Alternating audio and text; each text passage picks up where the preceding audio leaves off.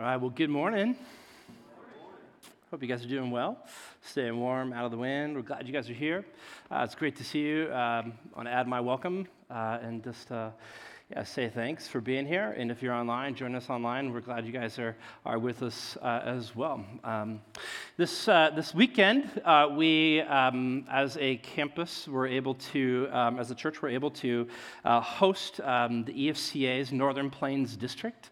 So I wanted to show you this picture. I just want to let you guys know, if you didn't know, that this was happening this last weekend. So our staff was here Thursday, Friday, and Saturday, hosting churches from around our district. So North Dakota, South Dakota, some of Minnesota, and then some even Montana, I think. And so about maybe half or maybe a little bit more were able to make it because of the weather, but you can just see a few people here gathered, and it was just a tremendous opportunity. It was really, really fun. It was neat to meet people and get connected, and I just selfishly, I want to spotlight the staff who just sacrificed and served like crazy. It was really, really neat to see, and so I just want you guys to know that if you see them, please say thank you. So they just did a great, great, great job. So one of the things I was thinking about in light of this weekend and kind of moving towards this afternoon, where I know that I'm going to crash. Okay, long week, and Genesis Invitational Golf is on, and I will want to watch that and crash. And here's the reality: when I get home, I know that listening is going to be a struggle for me. Okay, does anybody here struggle with listening? Here's the good news: you're not the people who struggle with listening. The reality is that we struggle. Every single one of us, we struggle in our own hearts with listening. Because here's what I know is going to happen: I'm going to go home and I'm going to be tired. And just in full transparency, I'm going to go home. I'm going to be tired, and I'm going to open the door. And here's what's going to happen: my dog is going to run to me and jump on me. And it's kind of weird right now because she's wearing one of those cones, because she had like a little shaved part. She kept licking it, so we put it on, and so she makes all this rattle and noise coming to you. It's like clunk, clunk, clunk, clunk, clunk, clunk, all the way around the house, and hits everything that she can, and then she jumps on you, right? And she's going to want my attention. And as soon as Eden hears that, she's going to run and find Dada, and she's going to want my attention. And then Nikki, my wife, who deserves all of my attention, is going to want to know what we're doing for lunch. And I know inevitably in that moment, I'm going to have a hard time listening. Right? Because what happens is just in sheer context, there's so many things happening. Like you pet the dog, and then you grab Eden, and then you're trying, and then you're like answering somebody over here, and then Eden wants to be picked up, and then the dog jumps, and then you're holding everything, and it's the battle, right? And you have to ask yourself this question: like, who am I going to pay attention to right now? Like, how does this work? And the reality is that because of the sheer context, it's just challenging. And I know that I'll probably carry Eden in, and then I'm going to step on Legos, and then I'm going to shout, and it's like all these things. Like, listening and actually hearing somebody is incredibly hard. And if we're honest with ourselves, at the end of every single day, listening, and I mean truly listening to another human being, is one of the hardest things you'll ever do. So one of your hardest daily challenges is just understanding, hearing what somebody else is saying, and truly processing who they are, where they're coming from, and what they're saying. Right? And there's two challenges. The first challenge is this: is because of the context, right? Everything else is going around. So the challenge is this: is if you truly want to know what another person is saying, if you truly want to know what another person is saying, you have to make their voice louder than everything that's going on around you. Right? That's the first challenge. So whether that's the TV, that's another person, a dog, music, whatever it is, I have to make that person's voice louder, and I have to choose to listen to it.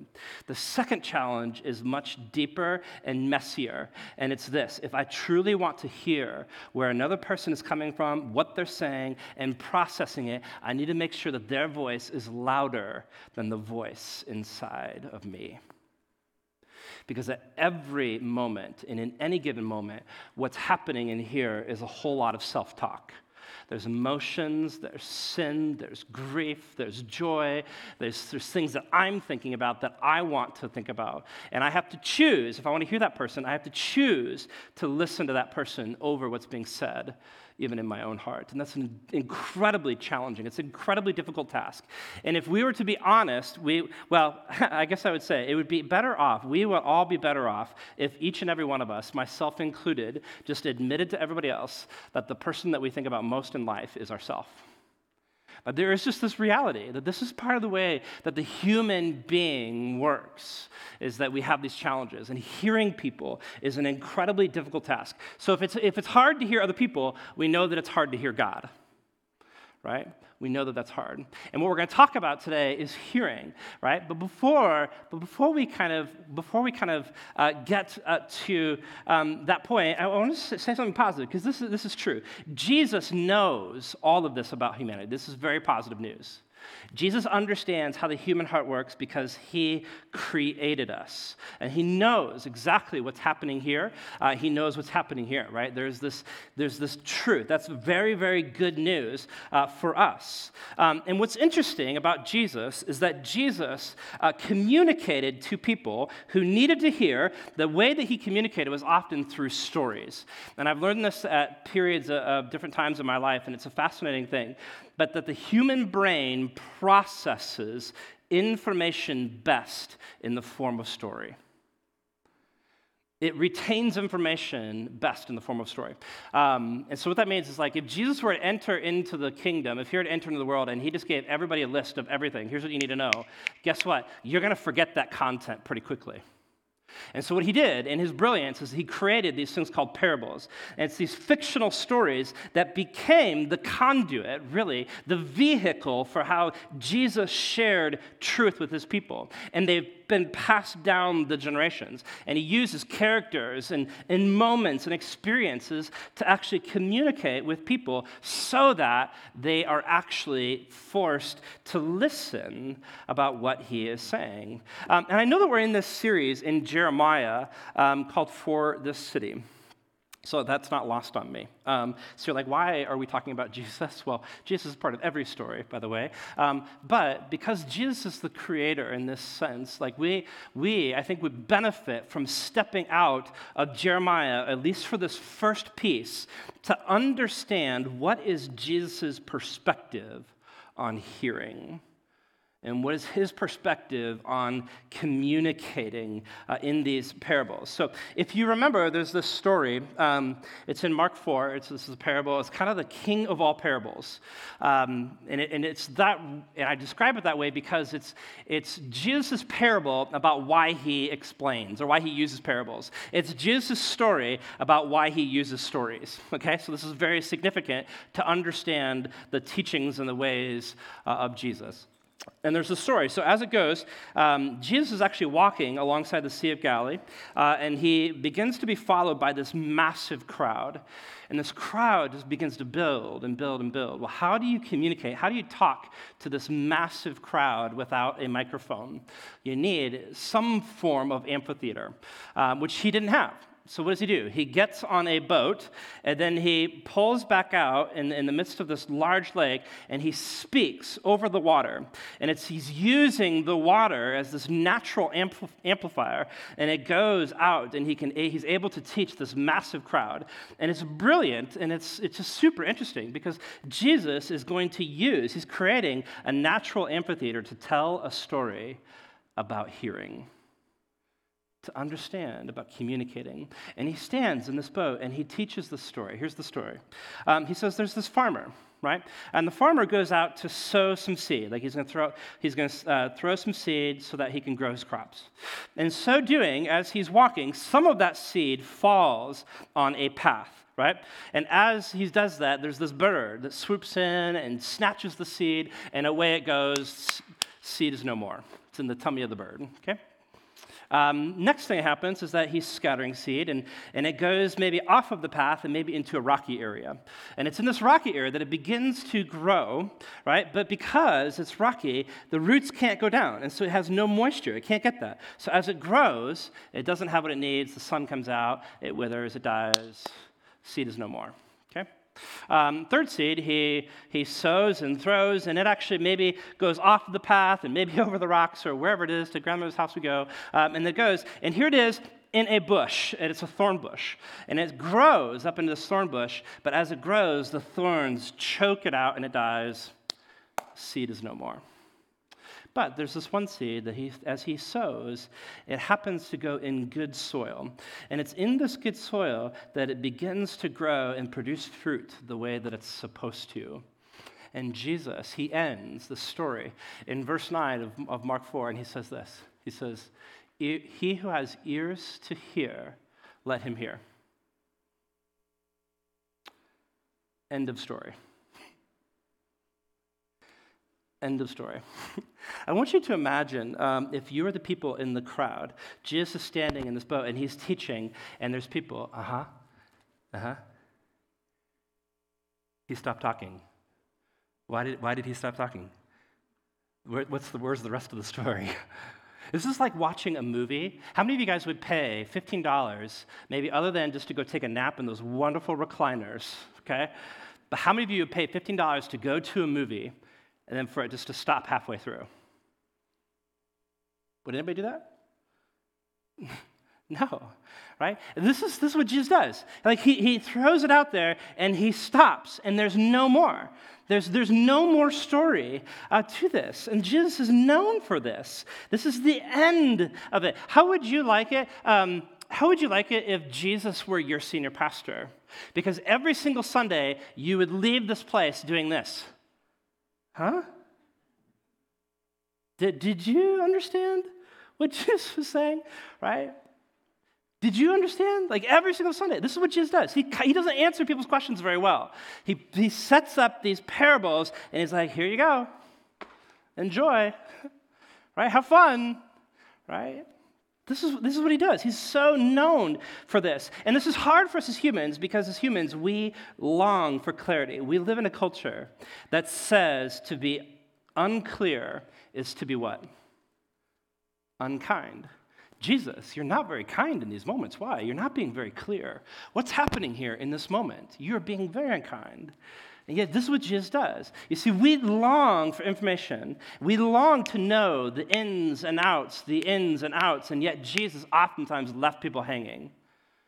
He always left people with more questions than they had answers, right? And this is what's interesting. So Jesus, what he's doing, these parables are designed, is that Jesus enters into the human sphere, right? And he takes all of the preconceived ideas that we as humans have about the world, which he can do. He knows this because he knows the human heart, he knows the human brain, right? Because he created us.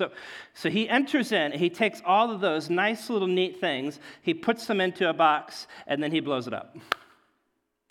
Because what he's doing, he's short-circuiting these circuits in our brain. Right? This is what Jesus does. Because here's the reality, is if Jesus were to enter onto the scene, and he said exactly what you expected him to say, would you remember it? Probably not. It's the very fact that Jesus doesn't say what you expect him to say that leaves you wondering, what in the world did he mean by that? Why? What is it that he's doing? And how does what he just said challenge my perception on reality? And see, what Jesus is doing in these parables is, remember, there's this kingdom, and then there's the heavenly kingdom. And the heavenly kingdom is blending. Jesus is blending this into our kingdom. And so what he's doing in this is he's, in some sense, invading. And so it's asking ourselves this question. As Jesus is engaging in parables, it's like we, as listeners, have to ask ourselves this question. Do I want Jesus to invade my world? Do I want Jesus to invade and take part in every single space of my mind and of my heart? Do I want that, or do I not want that? And the reality is that most people don't. Most people don't want that. It's far too much of a risk, which is evidenced by what happens even in this story. Because remember, it's this massive crowd. But check this out, what happens in verse 10, right? When he was alone, There's this group of people, those who were around him with the 12 disciples. They asked him about the parables. Notice who's not there. The rest of the crowd, which means that the rest of the crowd went away doing this. Huh? But it's this core group of people who come to Jesus and they say, Jesus, what in the world did you mean? What is going on here? And it's Jesus' response. He says, to you has been given the secret of the kingdom of God. But for those outside, for the people who keep leaving, everything is in parables. Why? He goes on. So that they may indeed see but not perceive, that they may indeed hear but not understand. You see, that they're not hearing because they're not engaging. They're not dialoguing with Jesus about this, lest they should turn. If they did, if they perceived, if they engaged, they would be able to turn and be forgiven. But he said, he says, do you not understand this parable? If you don't understand this parable, how in the world are you going to understand the rest of them? Because this is the first parable I'm giving you, right? And so if you don't understand this one, what makes you think you're going to get anything else that I say? And that might sound strange and mean and hard, but what Jesus is saying is, guys, throughout the course of my time with you, I'm going to be teaching these things, and I want you to come back and let's engage in dialogue. Over and over and over. So listening is not just listening. There's this true, deep, internal listening where I have to make Jesus' voice or God's voice louder, not only just around what's everything out here, but it needs to be louder than everything that's happening in here. And so this is the perception of Jesus and how he teaches us about hearing. So if we jump back into Jeremiah chapter 11, what we're going to find is that there's this dialogue between God and Jeremiah, right? God has these words for the people, and Jeremiah has to agree to these terms, but then on top of that, he's going to engage in dialogue, which, by the way, just as a reminder, I want you to listen and hear the word hear over and over in these passages, because in God's word to his people throughout the prophet is predicated on the fact that we need to hear it. And not just hear it, but hear it and respond and talk to God in the midst of it, if that makes sense. Chapter 11, verse 1, here's what it says. It says, the word that came to Jeremiah from the Lord, hear, there's that word, the words of this covenant. We'll unpack that in a second. And speak to the men of Judah and the inhabitants of Jerusalem. You shall say to them, thus says the Lord, the God of Israel, cursed be the man who does not hear, the word again, the words of this covenant that I commanded to your fathers when I brought them out of the land of Egypt from the iron furnace, saying, listen, it's the same word as hear or listen to my voice, and do all that I command you. So shall you be my people, and I will be your God, that I may confirm the oath that I swore to your fathers, to give them a land flowing with milk and honey, as at this day. Then I'm going to cut it there. I'm going to leave that part for later. So there's this question, right? What is it that God wants Jeremiah to hear? And it's really around the framework and the theology, the idea of this word called a covenant. And so what we're going to do is that we're going to shift from this idea of listening being incredibly hard. Not only is it incredibly hard, now we need to be very careful about listening carefully to what God is going to explain to Jeremiah. Because what he wants to know is that he says, Jeremiah, I have words to give to other people, but I need to know that you and I are on the same page first. Okay? So he's talking about this idea of a covenant with Jeremiah. Okay? So, covenant. Covenant is a fun word. In English, we probably think about maybe like a marriage covenant or kind of like a contract or something like that. In Hebrew, the word for covenant is the word barit. And barit simply means this. It means to cut. And so that's my fancy scissors. So it means to cut. And you're like, why in the world is that the case? Like, what does that really look like? Well, here, this is what's happened, okay? In order to establish a covenant with somebody, like a king, or between a king and a vassal, or a ruler and a sub-ruler, all that stuff, they would establish these covenants. And what they would do is that they would take these animals. I'm going to do the best I can here. Here's my nice cow, the front half of the cow, and then they would take the back half. Right? They would take a cow and they would cut it in half. And you're like, what is going on here? Why in the world is this the case? Like, this seems weird, it seems odd, it seems gross, and you're like, yeah, it is. Who does this? The people in the ancient Near East did this. And this is what God used to deal with his people. And so in the very, very long ago, there's this guy named Abraham, and he called him out of the land of Ur and said, Abraham, I want to build this great nation out of you. And he takes this covenant with Abraham. And so they cut these animals, and the idea is then that they have to walk in between the animals. A covenant is built on two primary things. It's built on the blessings and the curses. Okay? So maybe as you're walking through these things, one half of the animal represents the blessings, and the other half represents the curses. So it's kind of like as you're going through this, you're reminded that on one side, I'm reminded that if I am obedient and if this relationship goes well, there will be blessings. But if I am disobedient, right, then there will be curses. And this is the way covenant was built.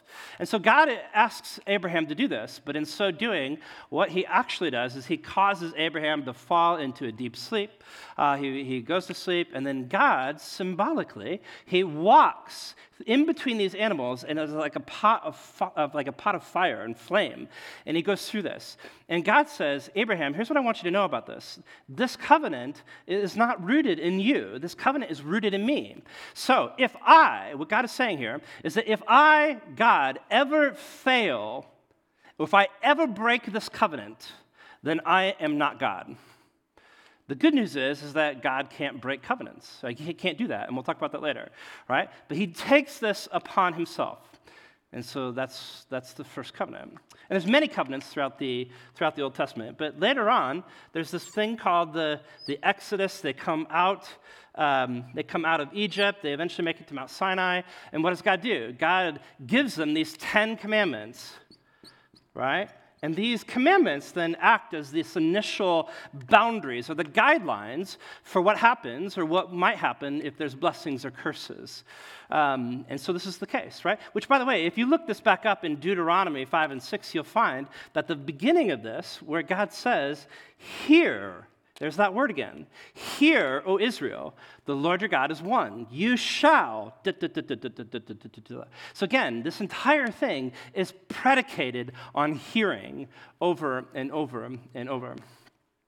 And then later on, under this same ruler, Moses, what happens is he says, eventually, God is going to lead you into the promised land.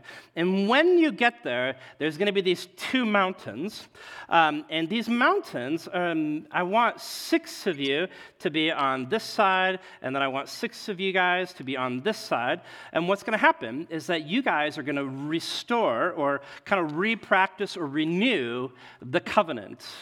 Right? And it's like you can see this theme continuing, right, of these ideas of blessings and curses. So check this out in Deuteronomy 27. Here's what it says.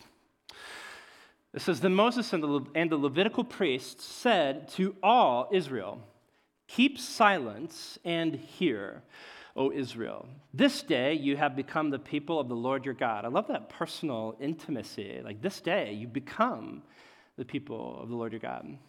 "You shall therefore obey the voice of the Lord." Here's the stipulations, right? "You are his people, therefore," this is the covenant, "you shall obey the Lord your God, keeping his commandments and his statutes, which I command you today." He goes on. "That day Moses charged the people, saying, 'When you have crossed over the Jordan, these shall stand on Mount Gerizim,'" so that's one of the mountains. These are just north of Shechem. You can look it up on a map. "To bless the people, Simeon, Levi, Judah, Issachar, Joseph, and Benjamin," right? Those 6 tribes. "But then these shall stand on Mount Ebal for the curse: Reuben, Gad, Asher, Zebulun, Dan, and Naphtali." and the Levites shall declare to all the men of Israel in a loud voice. So what he says is that as these people are standing on these mountains, one mountain represents the blessings, one mountain represents the curses, kind of like you're walking in between the valley. You're being reminded of this covenant that God himself walked through. And then he gives them 12 different curses, which is interesting. And I just want to read 3 of them for you, this top one, because these are all directly connected to Jeremiah. First one. Cursed be the man who makes a carved or cast metal image, an abomination to the Lord, a thing made by the hands of a craftsman and sets it up in secret. So what is he talking about? He's talking about idolatry, right? And here's what the people say. In one loud voice, together they shall answer and say, Amen. Do you see what's happening here? God says, if you enter into the land, and if you set up idols, guess what the consequence will be? The blessings are going to be no more, and you will be cursed. And the people say, yes, we acknowledge, if we do that, we are to blame. We are the ones, okay? Next slide. I'm going to read this next one. Top one, cursed be anyone who perverts the justice due to the sojourner, the fatherless, and the widow. Right? Does that sound familiar in Jeremiah? Idolatry, injustice? Absolutely. All the people, they say what? Amen.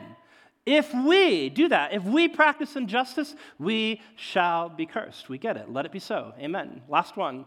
If you look in this bottom one, cursed be anyone who does not confirm the words of this law by doing them, and all the people shall say amen. Right, so this was set up a long time before they actually even get into the promised land, right? Right? And so what God's doing, he's reminding them these are the stipulations of what this covenant is. And I want us to be really clear here for a second, because oftentimes we think of blessings and curses, and we think through the Old Testament, and we think that the Old Testament is then built on like works. Like if I don't do good things, then I can't be saved. It's the New Testament that offers grace by faith. That's not true. Grace has always been the case, because with the Abrahamic covenant, right, there is no law yet. And so Paul points this out in Galatians. He says it's because faith was far further before the law, right? So it's always been about grace by faith for salvation. But in the Old Testament, how you experience this covenant relationship is based on obedience or disobedience. And there's either blessings or there's curses. So it's always been about grace. So just to be clear, right? But what God is saying in this moment is he's looking at Jeremiah. He says, these are the words that I want you to be able to speak to people, but I don't want you just to be like an echo of my voice. I want to know that you've wrestled with these words and that you yourself agree. Don't just go say, these are my words. I want these words to come from your heart because you agree that you and I, Yahweh and Jeremiah, are on the same page. That's what he's saying. He's setting up. He's setting up this between him and Jeremiah, right? And you think about this, because you need to make sure, if you're Jeremiah, you need to make sure what you're agreeing to. So like if I come home today, and if Nikki asks me a question, and I don't perceive that she's asking me a question, but I say, right? I might realize 10 minutes later that I just answered a question that I have no idea what I answered. So tomorrow, she might expect that I shave my beard. And then she might say, why? Why is your beard? What do you mean? Because I was listening, but I wasn't really listening, right? And we think about this. Words have powerful meaning in different contexts, right? And so this is very important. So if you hear like the words I do, for example, somebody walks into a room and says, hey, does anybody have a piece of gum? And you say, I do. That's one thing, right? You should have it. You drank way too much coffee today. I can smell you from over here, like your mouth, right? You should have this. I do. I have one. Take it. But if you're standing in front of an altar and you're dressed up and the other person is dressed up and the person to your right says, in sickness and in health, blah, blah, blah, blah, blah, blah, if you do, say I do. And you say, I do. Guess what? You had better know what you're committing to. The difference, the same words, 2 different contexts, makes a huge difference to say, I do. Because the last thing is that you want Jeremiah, what God wants of Jeremiah in this moment is for him to say, God, I agree, let it be so, and then later on go, wow, I had no idea what I was getting myself into. Right? And yet what Jeremiah says at the end of this, as God walks him through, he walks him through this covenant. Jeremiah, are you and I on the same page? Jeremiah's response is this: Amen. Let it be so. God, you and I, we're on the same page here. I may not understand it, but you and I are on the same page. And God's response to Jeremiah is this: I'm glad to hear that. Here's the next steps. I want you to go into all of the streets of Jerusalem and tell everybody you come across. And here's how he describes his people, is that they're raising up in rebellion, raising up in mutiny. And so I want you to go tell every person. Which, by the way, I haven't said this yet, but at this time, there are lots of prophets who are constantly saying, peace, peace, peace, peace. Over and over, they're saying peace. Jeremiah, they're saying nothing is wrong. We don't need to be worried. Jeremiah is the only person saying there's a huge problem. And God says, I want you to go into the streets and tell every single person. And I think if that were you or I, like there comes a point where you just hit this kind of breaking point where you have to ask some questions, right? And Jeremiah, it's like Jeremiah goes, okay, just keep in mind that there's this tension. He says, I agree. Let it be so. Amen. But God, I want to talk to you about this. I have some questions that I need to wrestle through. Right? I have some questions I need to wrestle through. And his primary question is the question of why. Why, God, are you allowing this stuff to happen?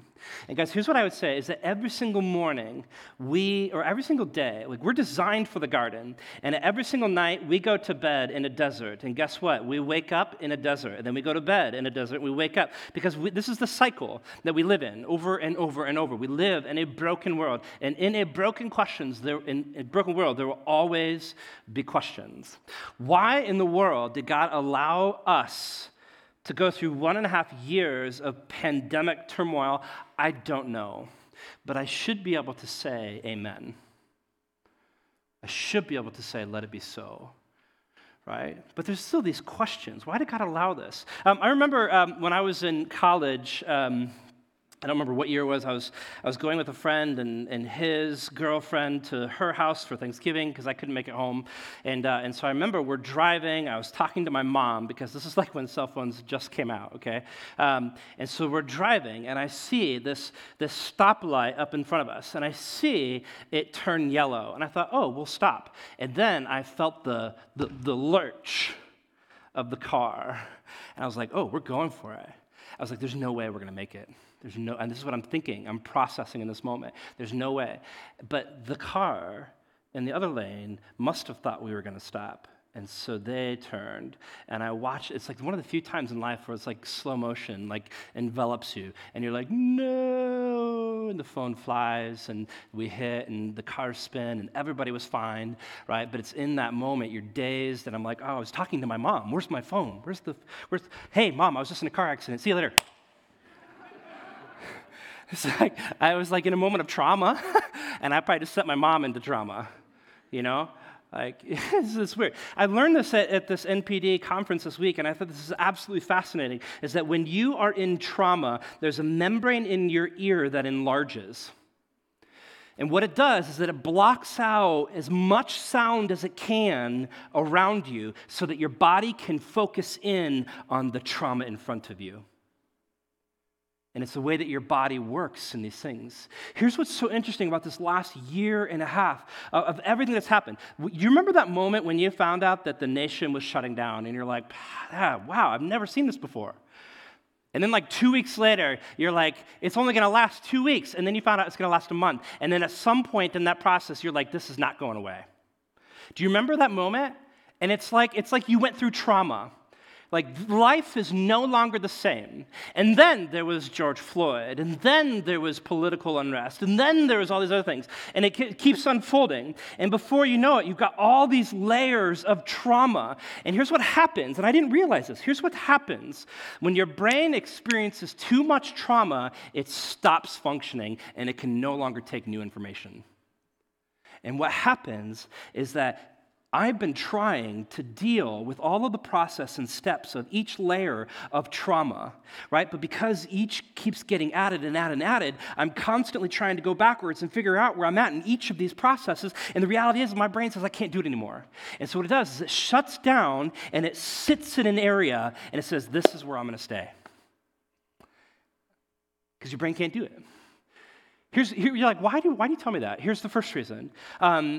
We're coming out of that trauma season a little bit. It's going to take time, lots of time to come out of that. But the first thing is this. Would you allow the membrane of your heart to push out all the other sound and allow for one voice, and that's God's? Would you make that the case? Would we make that the case? Second reason I tell you this is to give yourself grace and to give everybody else grace.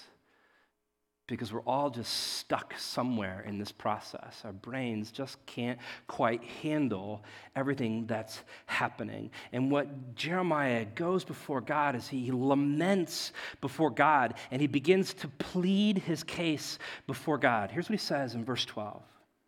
Or chapter 12. It says, righteous are you, O Lord, when I complain to you, yet I would plead my case before you. Why does the way of the wicked prosper? Has anybody asked that question in the last year and a half? Yeah, right?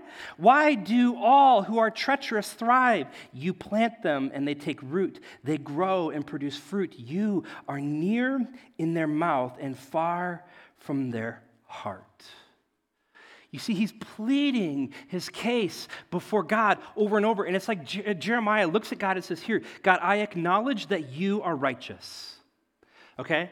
But there's something that's not computing for me as a person.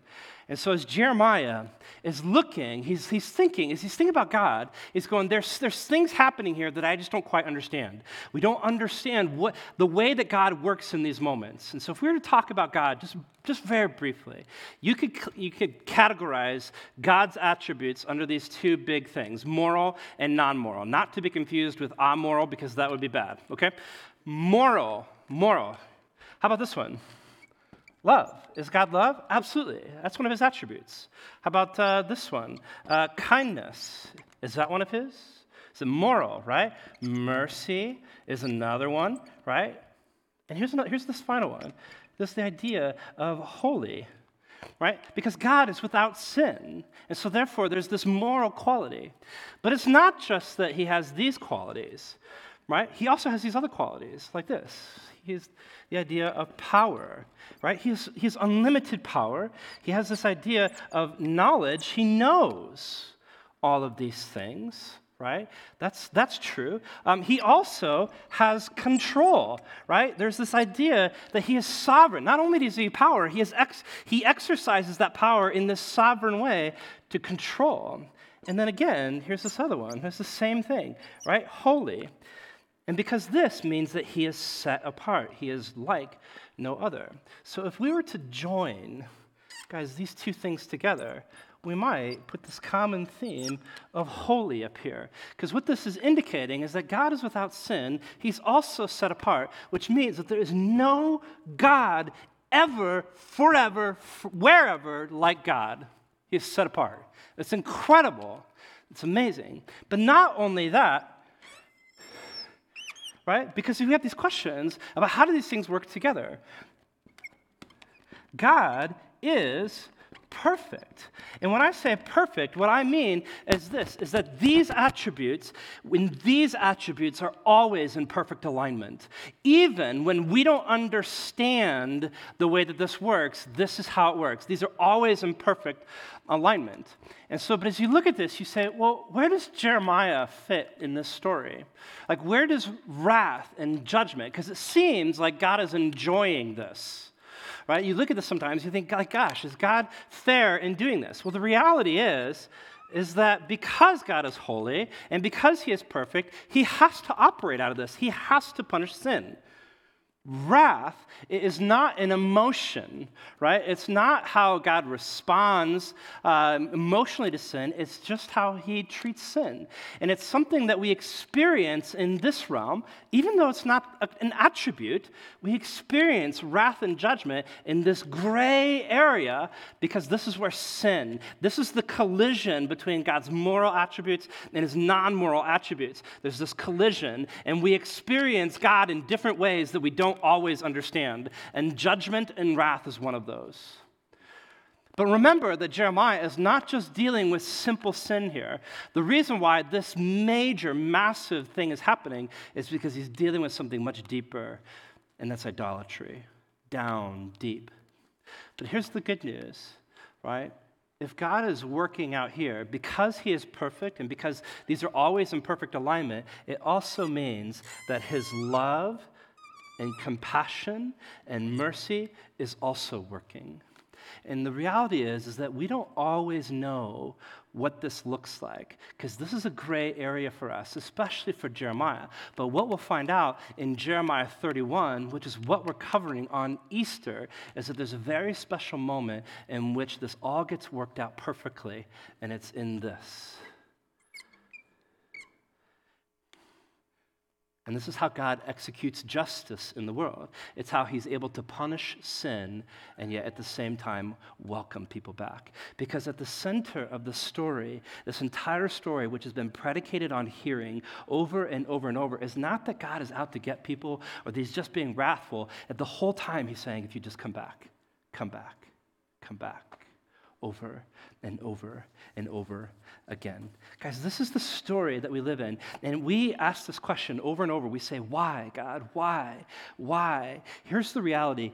Later on, he asks a different question. He says, how long? And I think how long is a better question, because what how long does is it exposes the selfishness in our hearts. Because the moment in life when that problem ceases to exist, you know which question you're not going to ask anymore? Why? Because you're not going to care.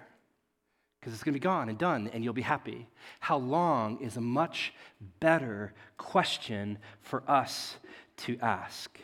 And God, what he does is he finishes with this lament, because Jeremiah says, here's my lament before you. And God finishes, he says, here's my lament. My people have broken my covenant. It wasn't me. I love my people so much. I've been constantly calling them back, but it's the stubbornness of their hearts that keeps getting in the way over and over.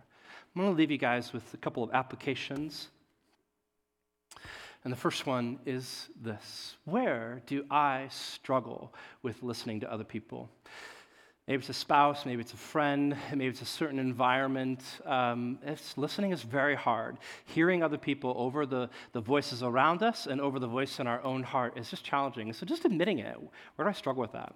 Second question: are there any conversations with God that you're avoiding? Because what we need in these moments is to enter back in. We need to truly listen, like Jeremiah. We need to listen very carefully. Say, God, what are you saying? Do I want God and Jesus to invade my whole world, even if I don't understand, but am I willing to say, let it be so? Third question: am I known as a complainer to others or as one who laments to God?